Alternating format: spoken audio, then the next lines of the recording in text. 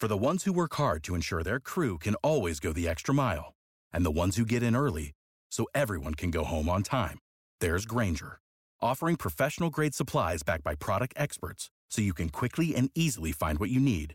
Plus, you can count on access to a committed team ready to go the extra mile for you. Call, click Grainger.com, or just stop by. Grainger, for the ones who get it done.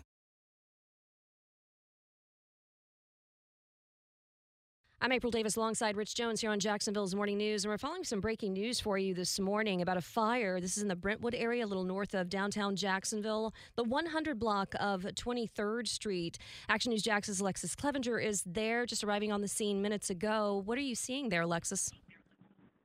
Well, and firefighters left the scene within the last 10 or 15 minutes. Now, that fire is out, but it all happened at a home on West 23rd Street in the Brentwood area. And they had the doors and windows open, and earlier they had a fan pointing towards the doors. I'm told by the fire chief on scene that most of that damage is to the inside of the home. Now, JFRD says firefighters got the call at 5:46 this morning. They say the cause of that fire is suspected to be from a candle. And we do know that no one was injured, but JFRD says, again, the damage to the home is extensive. The Red Cross will be called for 2 adults.